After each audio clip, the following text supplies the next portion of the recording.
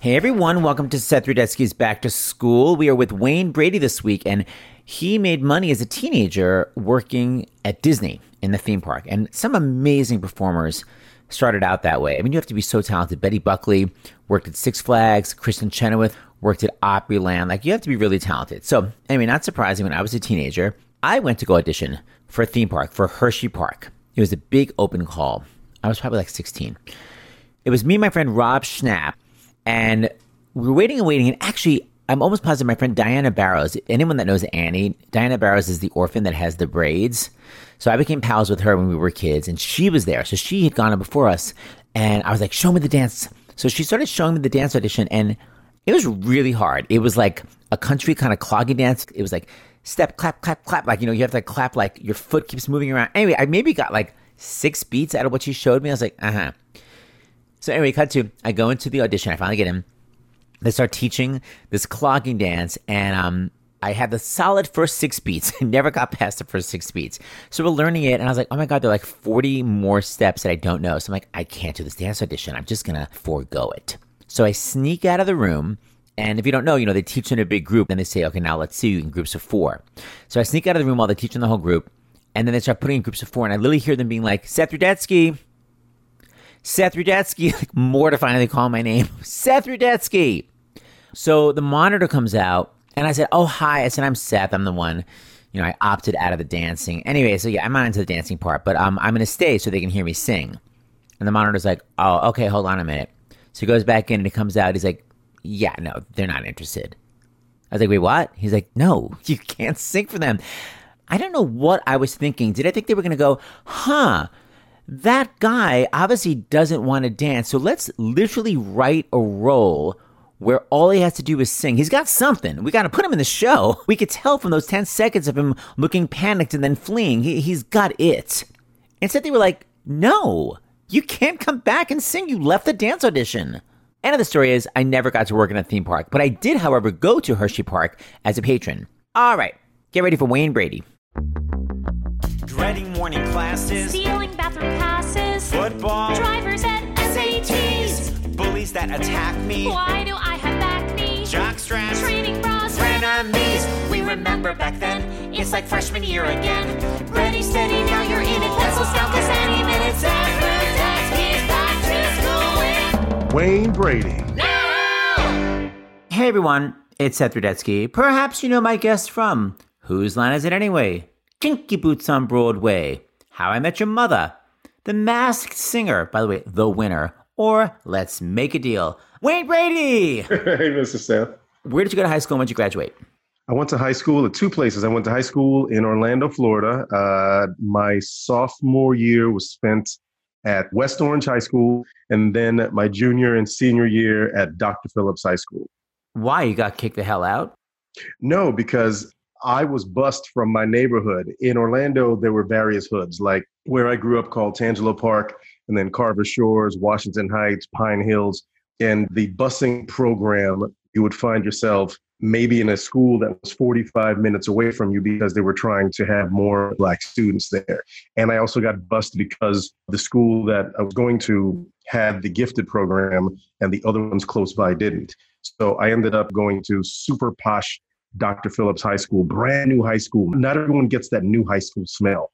Brand new high school, first time used, my junior, senior year. It was amazing. And it's the same high school, actually, that people like Amanda Seals, Joey Fatone, Howie Dorough, so many people in show business went there just by a fluke.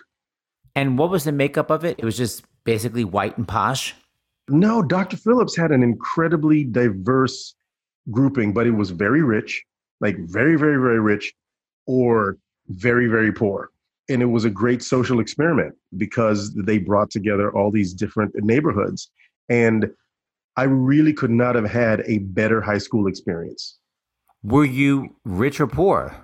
Oh, I was poor. But the good thing is when you have love and when you have someone in your life, your parents, or in my case, I was raised by my grandmother, I didn't know that I was really poor. She being from the Virgin Islands, the island upbringing is all about you will never go to school dirty and you will never go to school looking like you have less than anyone else. I was clean. pressed and ready to go. Little Lord Fauntleroy in the hood. And I say that with the caveat of my father, who wasn't in the picture physically. He was in the military. Dad did send money and took care of me. So it wasn't like I was begging on the streets. But you don't really realize those things until it's shoved in your face, right? So I think the first time it really hit me was in my junior year when I see 16-year-old kids driving Ferraris and Bentleys and BMWs, and everyone's wearing U-Men and Hugo Boss. You know, I had a little issue with self-esteem for a second with that and with a bunch of other things like race and class and caste and whole thing. And I was a year and a half to 2 years younger than some of the kids in my grade because I skipped a grade. Being a sophomore at 15 is cool, but the year of development that goes between 14 and 15 or 14 and 15 and a half, it's huge. So I developed later than a lot of the kids. The things that I was interested in, they were slightly off, but then I was kind of forced to grow up a little faster so I could keep up. So I constantly felt a little overwhelmed. But I really say that it was the best high school experience for me personally because theater saved my life. Like once I started acting in my junior year, you would have thought that I was a football jock, how great my life was. I was voted most talented. I was the star of the high school shows. I had all the female attention that I could ask for. I was working outside of school. I had a great experience. Were the cliques divided by race in your school, or was it divided by money and interests? Both. There were definitely some racial cliques. Like I said, at West Orange, you had the FFA, the Future Farmers of America, which were a lot of rednecks. But growing up, I had a lot of redneck friends because it was Florida. So I knew a lot of the dudes who their sentences always started with, "Hey man, look at this." I was friends with those guys. And then that's when breakdancing really started. So then you had a bunch of the breakdancing crews and the cliques. And then we had a big Latin population of Cuban and Puerto Rican. And then you had the super rich kids from the surrounding neighborhoods, and they were mostly white. And luckily, I was very adept at being who I was going to be with whatever group.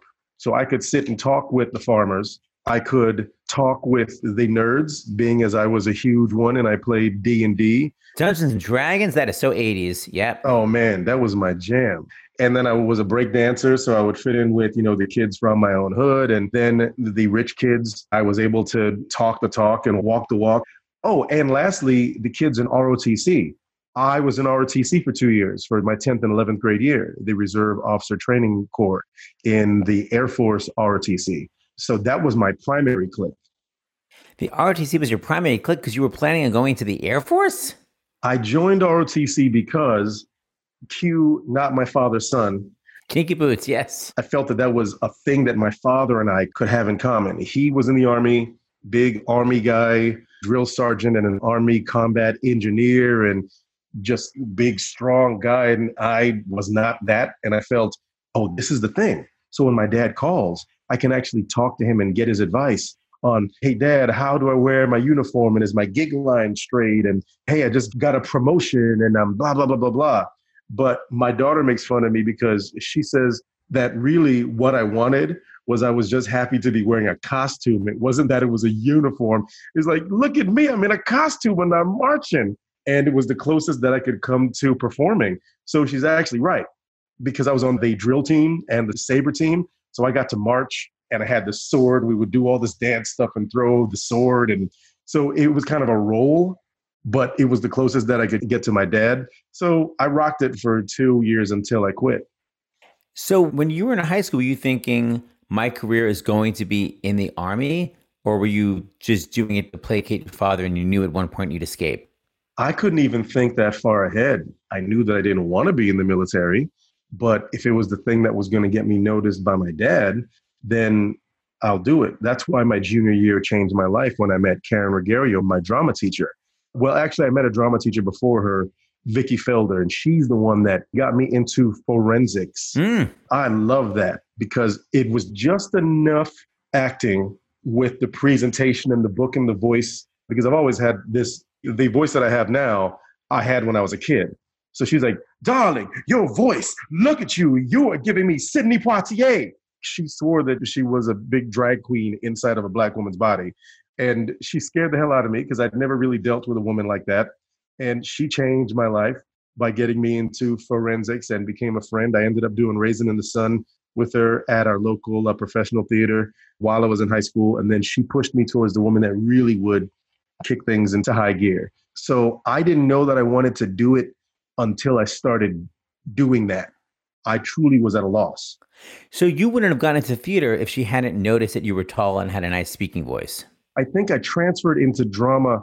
It was one of the art requirements, and I was so excited to do it, but I was very conscious of the fact that I didn't want to look bad to the other guys in ROTC, especially during, I don't know how many of your listeners were thespians, the International Thespian Society, Yes. but then, the first week of school when everybody is doing the thespian rites and the initiation, and you're doing the ode to Thespis, and everybody's running around dressed up all week, and you're seeing them be so super free.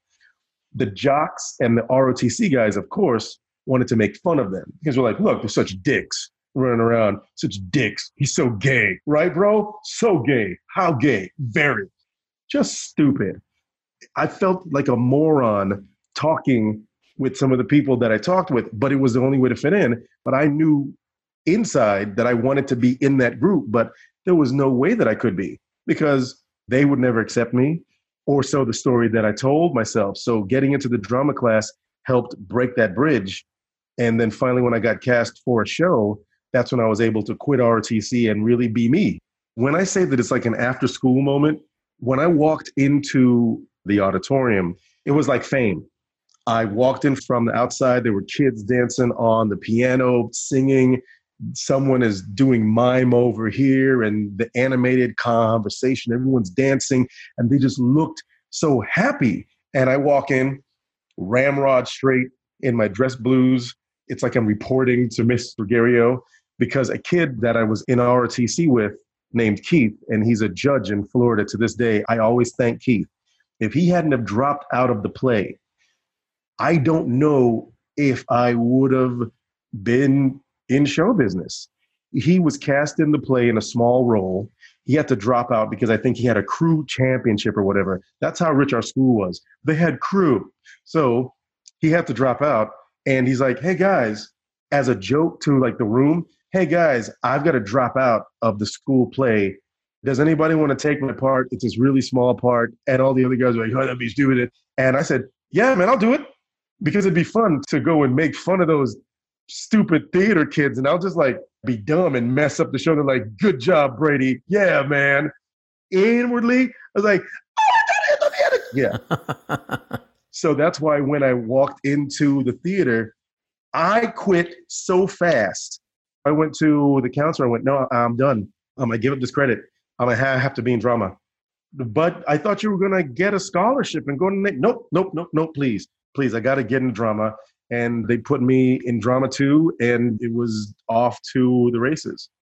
Wow, that's a big switch. And did your dad ever actually come see you in a show in high school? My dad never saw me work professionally until I'd already graduated and I was already doing TV. 3 years after I graduated, he saw me. I was in Georgia where he was stationed, and I was shooting 2 episodes of In the Heat of the Night.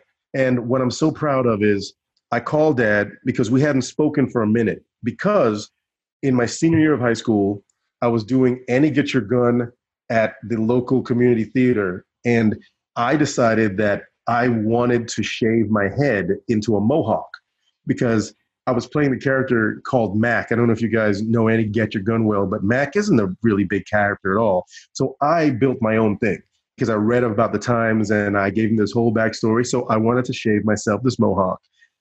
It's funny how the shit you argue about really isn't the thing you're arguing about. My dad flew in from Georgia specifically to discipline me because my grandma and I got into it, because once she realized that this wasn't a phase, that I said, oh, as soon as I graduate, I'm going to start working. I'm not going to go to college. I'm going to do this thing. Oh. World War III blew up. Then my aunt got involved in it. We started fighting. Wow. I said things that teenagers say. She said things that adults say when they are threatened by teenagers getting in their face. Next thing I know, my dad flies in, and that was the thing in the household. Because dad was always stationed anywhere, it's like, look, if your father has to fly in, that's your ass. Oh, Dad flew in. wow. This was that moment in movies when the son is like, you know what? I'm not scared of you, Dad. And then in some movies, the dad goes, all right, son, you stood up to me. I'm proud of you. Okay. Well, guess what? This wasn't that movie. Oh. My dad smacked the shit out of me and I flew across the room. That is not hyperbole. That's physics. I flew across the room. Oh my God. So pissed off the family. Cut to a few years later. Piss off the family? What about pissing off you for beating you up? Well, see, like I don't want it to sound like he just walked in arms akimbo and knocked me out. I really did mouth off. I was very empowered and emboldened by my new lifestyle choices. And theatrical. So very theatrical. So I feel that some of those movies that I'd watched helped fuel the monologue that I said to dad. And it was one of those things you just don't get in certain people's faces. My dad was a trained killer for the U.S. Army. It's like, what business do I have standing up to the man going, you know what? You always trying to tell me what to do. Ain't no damn body. I would tell you. Junior, stop. I would tell you. Junior, stop. I would tell you that. I get it. I don't fault him, but we just had a little bit of a rift. I still loved him and he still loved me. And the whole thing was in certain strict households, it's like, look, you know what? If you think that you are such a man, then you need to start taking care of yourself and do the things that you're going to do. Because if you're going to act like an adult, then you can't be taken care of like a child. And I got that. So I conducted myself as an adult. I started working my senior year. I was paying rent to my mom. I was saving my money. I said, this is what I'm going to do. If I'm making this lifestyle, if I'm going to be an actor, I'm going to show you that I will take care of myself. So cut to, I call my dad up. He's stationed in Georgia. He's like 40 minutes away from where I'm shooting in Conyers, Georgia. And this man couldn't have been more proud. And we, for the first time, we sat down, we talked, like we talked, we hugged. I learned about him. And this is a far deeper thing than just the high school thing. But, you know, no matter what race you are, there's certain traumas that follow you generationally. And I feel like in Black families, the generational trauma, and this is in my opinion and in things that I've read, that's responsible for certain things that happen in neighborhoods and in our family dynamic and certain reasons why certain families are not together and why we break apart and why there is a schism. And in dealing with each other, I got to know my dad for a little bit. And it made sense to me why he conducted himself the way that he did, because his generation before him treated him a certain way and told him this is what it meant to be a man. Just like I'm sure his father, as much as he saw him, talked to him a certain way and so on and so forth. So in being able to share my little bit of success with him at that point, Dad, I'm on a TV show. I saw the real man. I saw this guy who was not a uniform. I saw my dad. I've got two amazing memories of my dad, and that's the second one, of being a grown man and him loving me and hugging me and calling his friends. And then when it aired later that summer, oh my gosh, you would have thought that I won an Academy Award. Nobody trumpeted me louder than that dude. So I got to see him undergo a change. Wow, it's interesting how it's all connected. So back to the specifics of high school, it sounds like you flitted from group to group, but did you actually have a close friend that you were able to open up to, or were you just sort of playing a role all the time? I was playing a role all the time. I had a couple friends, but I had a lot of problems in high school in terms of self-image. You know, once again, going back to a race, because of the way that the high school was situated, I always felt that I needed to find my tribe. I didn't feel particularly close to a lot of the Black students or the Black Student Union because a lot of the kids that I grew up with in my neighborhood didn't feel particularly close to me because of however they perceived me as being different. like in the wild, when one of the wolf cubs smells different or they've been touched, they get left behind. I always felt like that dude. So I always felt like I was trying to fit in someplace. And maybe I'll fit in over here. And maybe I can mimic the way that these guys talk. And I can fit in here. And I can talk alternative music and heavy metal with the slackers in the corner and talk about the Motley Crue or Duran Duran. And this week, I will talk about hip hop with these guys. And then I'll do country with the other guys. And I never quite fit in because I never felt good in my skin. I felt like I was ugly. I felt like I was too black because I had people that looked like me say, "Oh, you so black, ... Then I would turn around and there'd be white folks that go, "Oh, hey, you're too black, but you're cool, but you're this," not knowing and feeling horrible about myself. So really it wasn't until I locked in drama that I found the thing that Wayne can do. It sounds like the whole childhood was basically trying to avoid being spanked and fit in. But what was your actual free time, fun time like? Would you ever go to like the ice cream shop, SHOPPE? That's how I pictured it when you said it. Ye old ice cream shop. Thank you. In high school, that's when I got freedom, like my junior year. Yeah. So what I ended up doing was on a Friday night, we would cruise iDrive. There were a couple of guys that I started hanging out with, and we would get in someone's car. And International Drive is a big strip in Orlando, and you either cruise that or you go downtown. And then because I started working at Disney as a high schooler, I was really hanging out with a bunch of adults. And that was kind of a different education altogether. Like I was in clubs and going to wild ass parties and basically doing everything that my grandmother. See what happens when you're strict? Your kid just goes, like a Muppet, just run, I'm going to have some fun. So that's what I did. What about dating? Were you able to date girls and be comfortable with that? I did not have a girlfriend at all until the middle of my junior year. Then it was great. Then I was able to actually talk to a girl without feeling like a complete mess. Did you feel like you had to date a black girl in your school? No, I just wanted someone who liked me. You could have been purple with yellow stripes as long as you liked me, because I did. Like I ended up dating my first real girlfriend in high school was white. I met her because we were auditioning for Oklahoma. Of course. Age-old story. Exactly. But then I was always attracted to whomever. Like race never really played a huge part in what I liked. And going back to the identity thing, if you like certain people that look like you, but then the girl that looks like you turns around and says that she doesn't want you, then you turn this way. Or you turn whichever way you actually get that love. So early on, I made up my mind that I was going to like whoever liked me. And it's worked out for me so far. So you went from, I never had any girlfriends to you actually had a ton of girlfriends. So I don't have any sympathy. Yeah. Right. It's weird. It's absolutely weird. I don't know how it happened. Confidence is such a huge thing. And once I started acting, I had so much confidence and my face cleared up because I had a lot of zits, like in my sophomore year. Yeah. And puberty kind of kicked me in my nuts for a second. What was your go-to pimple medicine? Toothpaste. I read that's good for drying out. When I was a kid, I was more Oxy 5, and then when it got really bad, Oxy 10. Remember that? That was like severe. See, that's when you can go to the store and buy Oxy 10. Toothpaste is Oxy 1. That's what we could afford at that point. Crest.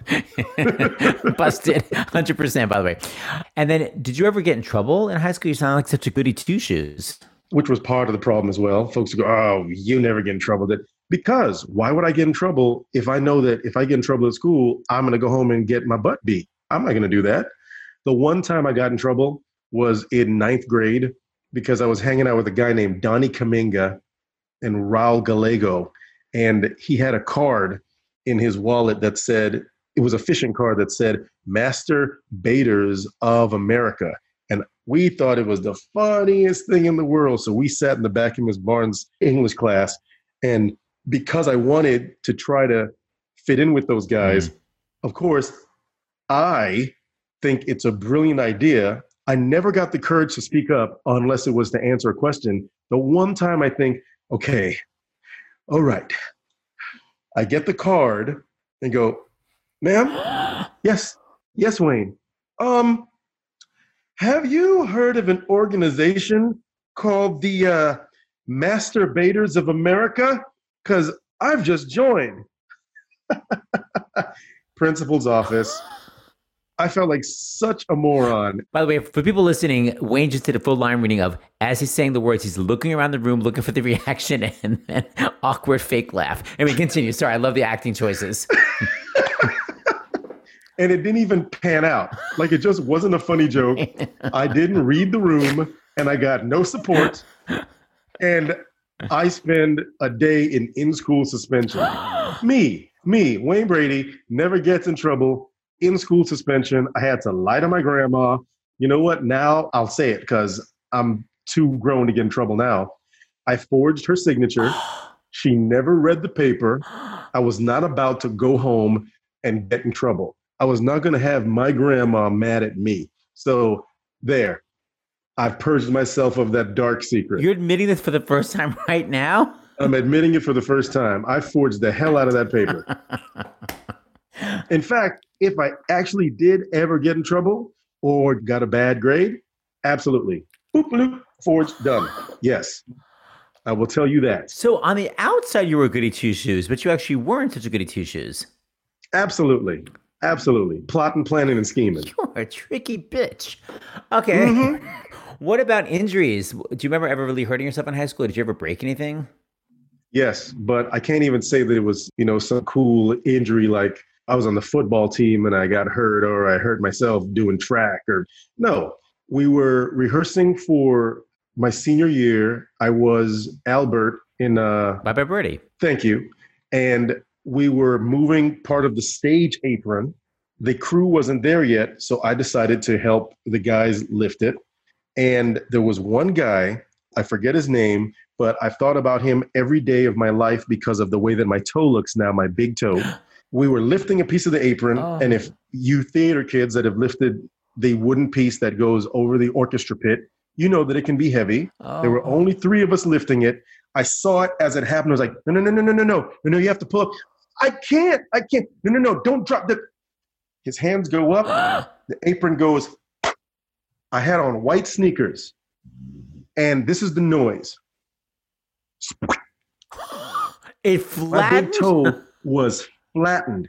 I broke my toe. It was some cartoon awesomeness. I am laying on this. Ow! They took my shoe off.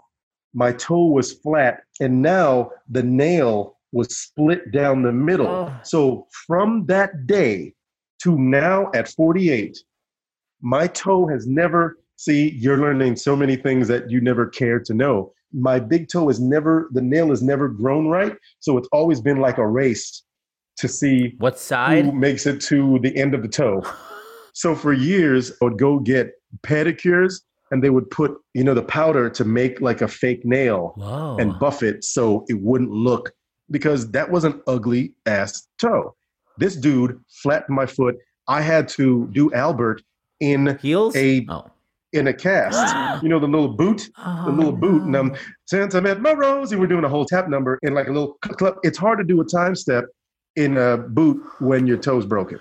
Wait a minute, but you say for years you got the fake nail, and then when did you finally just decide to go braless, or however you describe it? I think maybe during quarantine. Wow. You've given it up. Wow, you've told the truth and you've gone powder free. Okay, and I guess my final question is, I know that you basically dreamed of being a performer. What did you sort of fear your life would have been after high school? What was your big fear? That is such a good question. I think my biggest fear is that I would have ended up in the military doing something that I really didn't want to do. Because being so dramatic, I always pictured my life, if I had not acting, as being like the closing scene of Hair. Oh, God, where he's in the crew cut and it's like going down the line. And... Yes. And he's like, but he's not meant to be there. Right. I felt that I just knew that I would have gone through ROTC. I would have gone into the Air Force or the Army.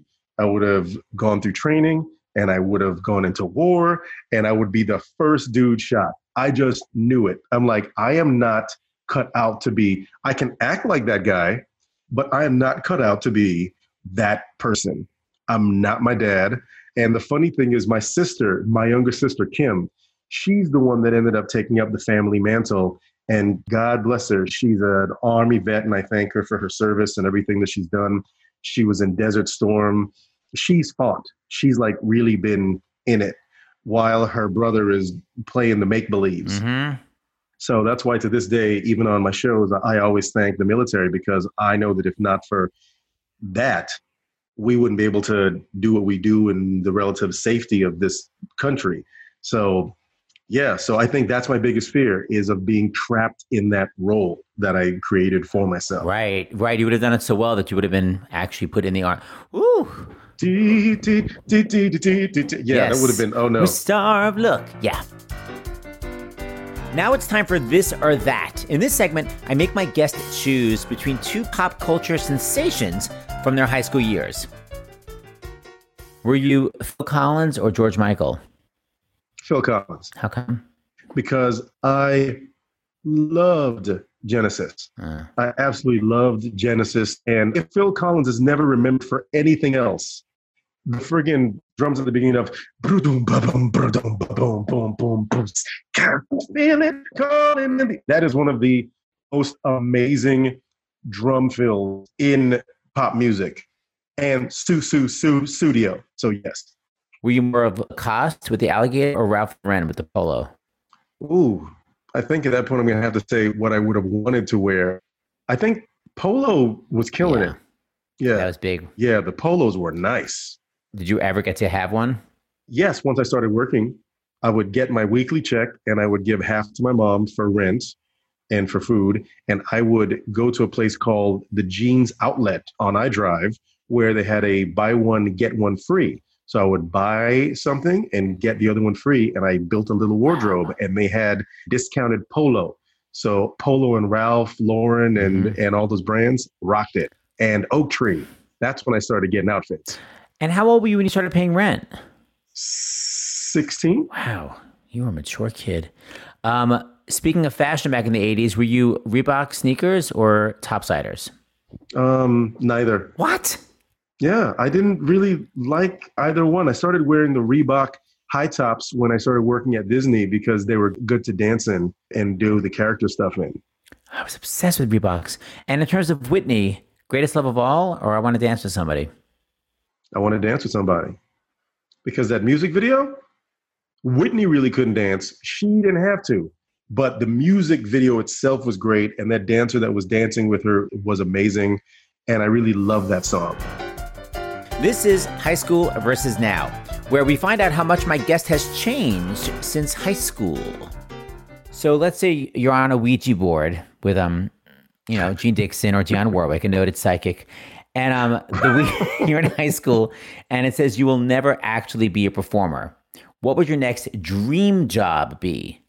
And or today, you run into Dionne Warwick, 1-800-PSYCHIC, and she says, Wayne, just so you know, you can't ever perform again. And you go, great, my next career will be this. So what would you have chosen at 18, and what would you have chosen now? It would have been an English or drama teacher. Basically the next best thing. Yeah, because the thing is, I love performing more than I love anything, but because I love learning and I love stories, I think it would have been an opportunity to learn as I'm trying to teach. And then I kind of fancy myself as being that teacher that walks in the first day of school and says, I'm throwing away the book, kids. God. I know you guys are bored. And I would have done my own reenactment of the Civil War as a rap. And then I would have broken down the Great Depression by acting out the Grapes of Wrath. So yes, I would have been that guy. You sound like an annoying version of Dead Poets Society. And what about as an adult? Yep. Thank you. As an adult, would you still chosen the same career now that you know more careers? Believe it or not, I still would stick with teacher or law enforcement. As an adult, you would have chosen law enforcement? As an adult, to try to help. Yeah, but what about the bulletproof shield, the danger? Which I know sounds weird because I said that I didn't want to be a soldier running into battle. But even when I was younger, because there were so many cops, in my neighborhood around the late 80s or early 90s, like when New Jack City came out, that's when crack hit a lot of neighborhoods and the drug trade got pumped up, that's when they started putting command centers in various neighborhoods. So coming into my neighborhood in one place and going out, you would always be stopped by these cops. So you had these cops harassing you as you're coming into your own neighborhood. And some of my white friends that would come and visit me from high school would come to drop me off. And I mean, I'm talking about me, obviously not the guy that we have ascertained from our interview, not the dude that would have been in trouble, getting pulled over because I can't have a white friend come into my neighborhood without me selling him drugs. It can't happen. So even then I remember thinking, you guys don't deserve this job. I could do what you do better and I would be fair and I would know what I'm doing because I would read about the history and I would know these things. So much respect to the cops that try to do their job in a decent way. But I think that I would try to make a difference, whether it is as a cop or my dad at one point was a guard in a juvenile facility. Wow. To be able to do a job like that and try to make a difference. That'd be my second choice. Wow. Super impressed. Okay, what about this? You're in high school and one of the ROTC guys hears you in the locker room. You're like, borderline, feels like I'm going to lose. And he's like, Wayne is gay, man. And then today you see some reviews saying Wayne Brady was so great in Kinky Boots because in real life he's actually gay. How would you have reacted back then versus now? I would have, I did. I think I took it so personally and got angry about it because I'm ashamed to say, when you're young and when you come from certain places, the myth of what it means to be a man or your masculinity is this held on to prize. And so being a man means at least I'm not gay and at least I'm not a woman, all of that nasty crap. If that's what you hear every day of your life growing up, at some point that leaks in and it becomes what you say and what you speak. It took me working at Disney and having a conversation with my drama teacher after I went to her at rehearsal and she asked me how Disney was. I said, it's cool, except, I was changing and this dancer said, ooh, you have a nice back. I'm like, man, these gay dudes, and that's all I managed to get out before Miss Ruggiero snatched my behind up and said, you need to recognize that as a young Black man in this country, you know what I'm trying to do with you and you see how the world is and how you're treated. How dare you? How dare you talk about it? You need to educate. Read me the Riot Act and my life was changed that day because I felt like these blinders dropped off. I went, what the hell? I was like, oh, so if you want to call me gay, great, because some of the most amazing people in my world that lift me up, make me who I am, love me, teach me, and make me go into this world so I can kick ass, have been gay, great. Call me that all you want to. And I'd be proud because I couldn't imagine a world where I didn't have those friends and that life and those loves. So screw you. Okay, if you could actually, let's say someone from your high school right now is listening, or the whole high school is listening, what would you like to say to your fellow high school members or to one particular person from high school that you've maybe never gotten to say before? Wow. I got it. This goes out to Jackie. In 10th grade, Jackie was my date to the military ball. We got dressed up. I saved up for the tickets. I got her a corsage. I spent money that I did not have. We get to the military ball. Jackie dips with another guy in ROTC who couldn't afford to bring her, so I was used. I had a crush on Jackie from the time I was in 5th grade to the time that I was in 10th grade and she was a junior. She used me for my ticket and then left me high and dry. I was so destroyed that my buddy Chris Clifton, shout out to Chris Clifton, we ended up going to see Full Metal Jacket, as kids in ROTC do. So thanks, Jackie. Thanks for teaching me a lesson. And the lesson was, it's okay to love, It's not always going to be reciprocated, and sometimes you'll be taken advantage of, but you missed out on a catch. Wow, that was specific. That's real specific. Folks are going to come and see all these stories in my one-man show as soon as Broadway opens up again. Girl, I'm available to be in the audience. Final question. If little Wayne Brady is somehow listening through a break in the time-space continuum, what would you say to 15-year-old Wayne Brady right now? I would tell him to hang on, because he was so stressed out and so worried about what his life was going to be and couldn't see anything past, I'm going to be stuck in the military and I'll never find love and I'll be ugly and no one will like me and I'll have this stutter and what am I going to do in life? Calm down, Wayne. Give it a year. You're going to be good. And then give it 30 years and you're going to be great. That's what I would tell him. Wow, so well said. Wayne Brady, I had the best time with you. Thank you for spending the high school times with me. So fun. I always love talking to you, Seth, always. Oh, that was delightful. Seth Rudetsky's Back to School is produced by Sarah Esikoff. Our theme music was written by me, Seth Rudetsky, and sung by me and Maggie McDowell. Our band was me, Seth Rudetsky, Mark Schmid, Carrie Meads, and Jim Hirschman. This episode was mixed by Sarah Esikoff. Seth Rudetsky's Back to School is a SiriusXM production.